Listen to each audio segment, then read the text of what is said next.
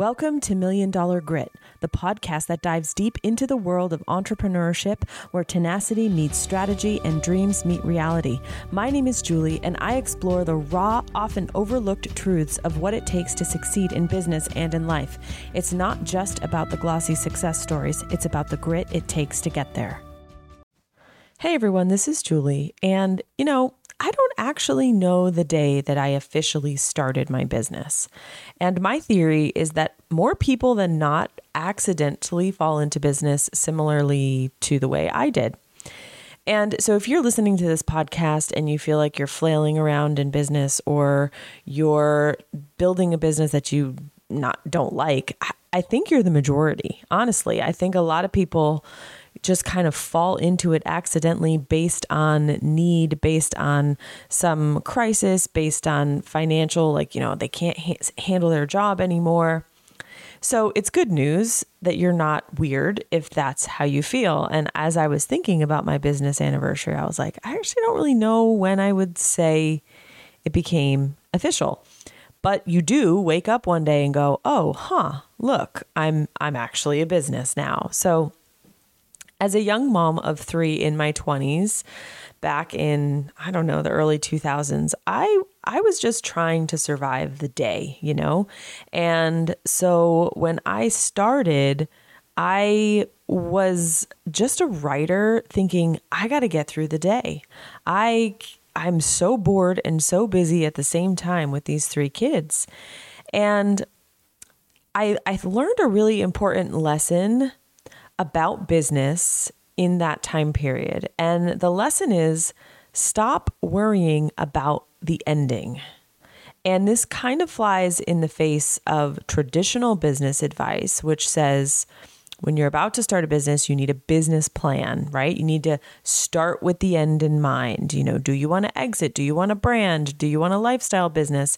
This is good advice, by the way. So, both things can be true. And a lot of people will say, start with that end in mind, project all of those financial goals. And heck, that's what I do with clients a lot. So it's not that the traditional business advice is bad, but for some people, that very advice, which is good advice, actually is what stops you from getting into business because you're so worried about the ending. You're so worried about the future. You're so worried about what you're going to sell 2 years from now that you never start. And so the lesson that I learned back when I began my business, and one of the reasons why I think I can't pinpoint my official business anniversary is because I wasn't thinking about a business.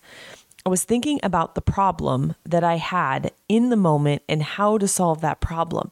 And so much of my business journey has been focusing on those problems, looking for those solutions, and then in hindsight going, this is cool. Like this actually has a foundation for something bigger. I think differently now. I think more in financial projections. I think more in, what's the end game. But I didn't at the beginning. And so if you are in the beginning and you're trying to create these big business plans and projections and you're planning out, 15 offers into the future, this could actually be sabotaging your success. So if we go back in time, right? And I started writing, I had no plan. I had no aspirations. I didn't know there was a thing to win, no awards to win. I had no idea people were making money on the internet for writing.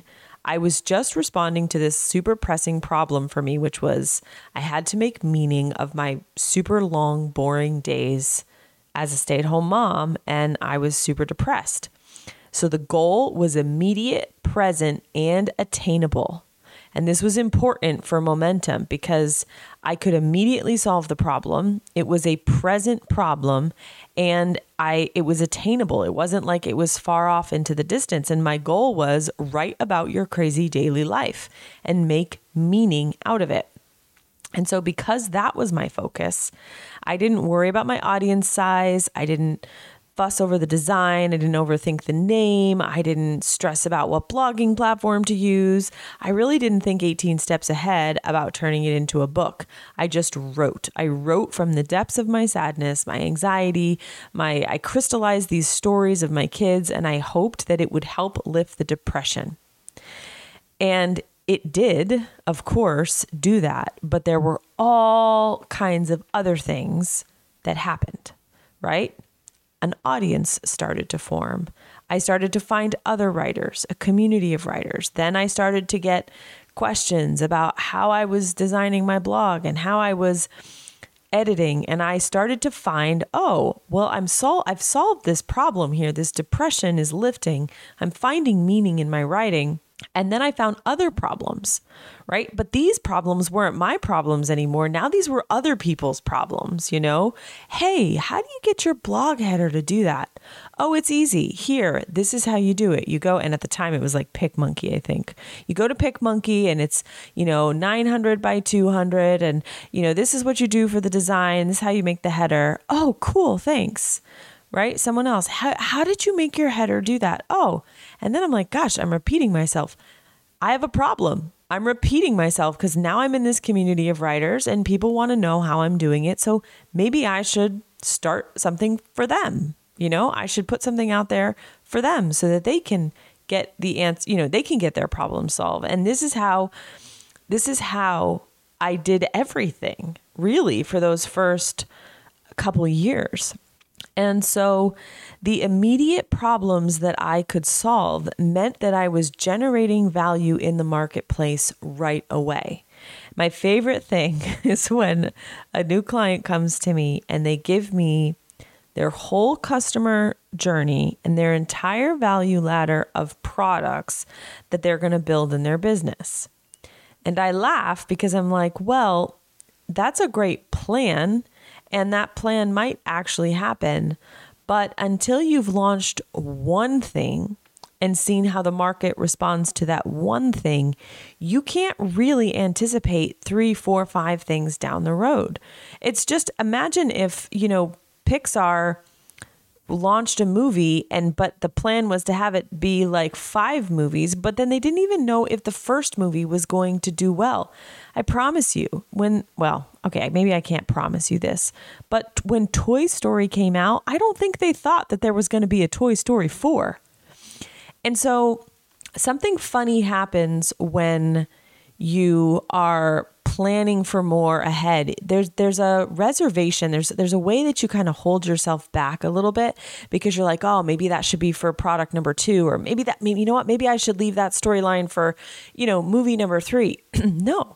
When you're trying to make an amazing movie, you're just putting everything you have into that one product. And you're just like, this is going to be amazing. This is going to solve a problem. This is going to help. This is going to, enchant children, whatever the problem is that you're solving, right? In movie, it's different for business. And you just put everything in it to solve that problem. And you don't hold back. You don't anticipate, I'm going to save that for movie number 3, or I'm going to put that in product number 2 or product number 4.